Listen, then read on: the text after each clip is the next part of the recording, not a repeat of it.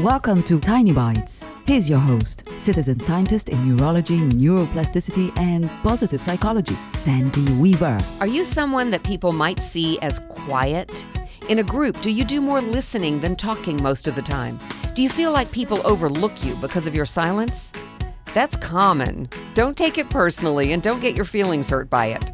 Know this, when people assume that you're uninteresting or, gasp, even boring, it's their loss.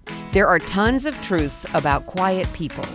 Still waters run deep, and quiet people have the loudest minds, and the quieter you become, the more you can hear.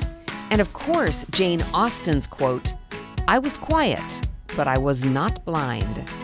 Quiet people are some of the best friends because we're good listeners. Quiet people understand interpersonal dynamics far better than those who are always talking.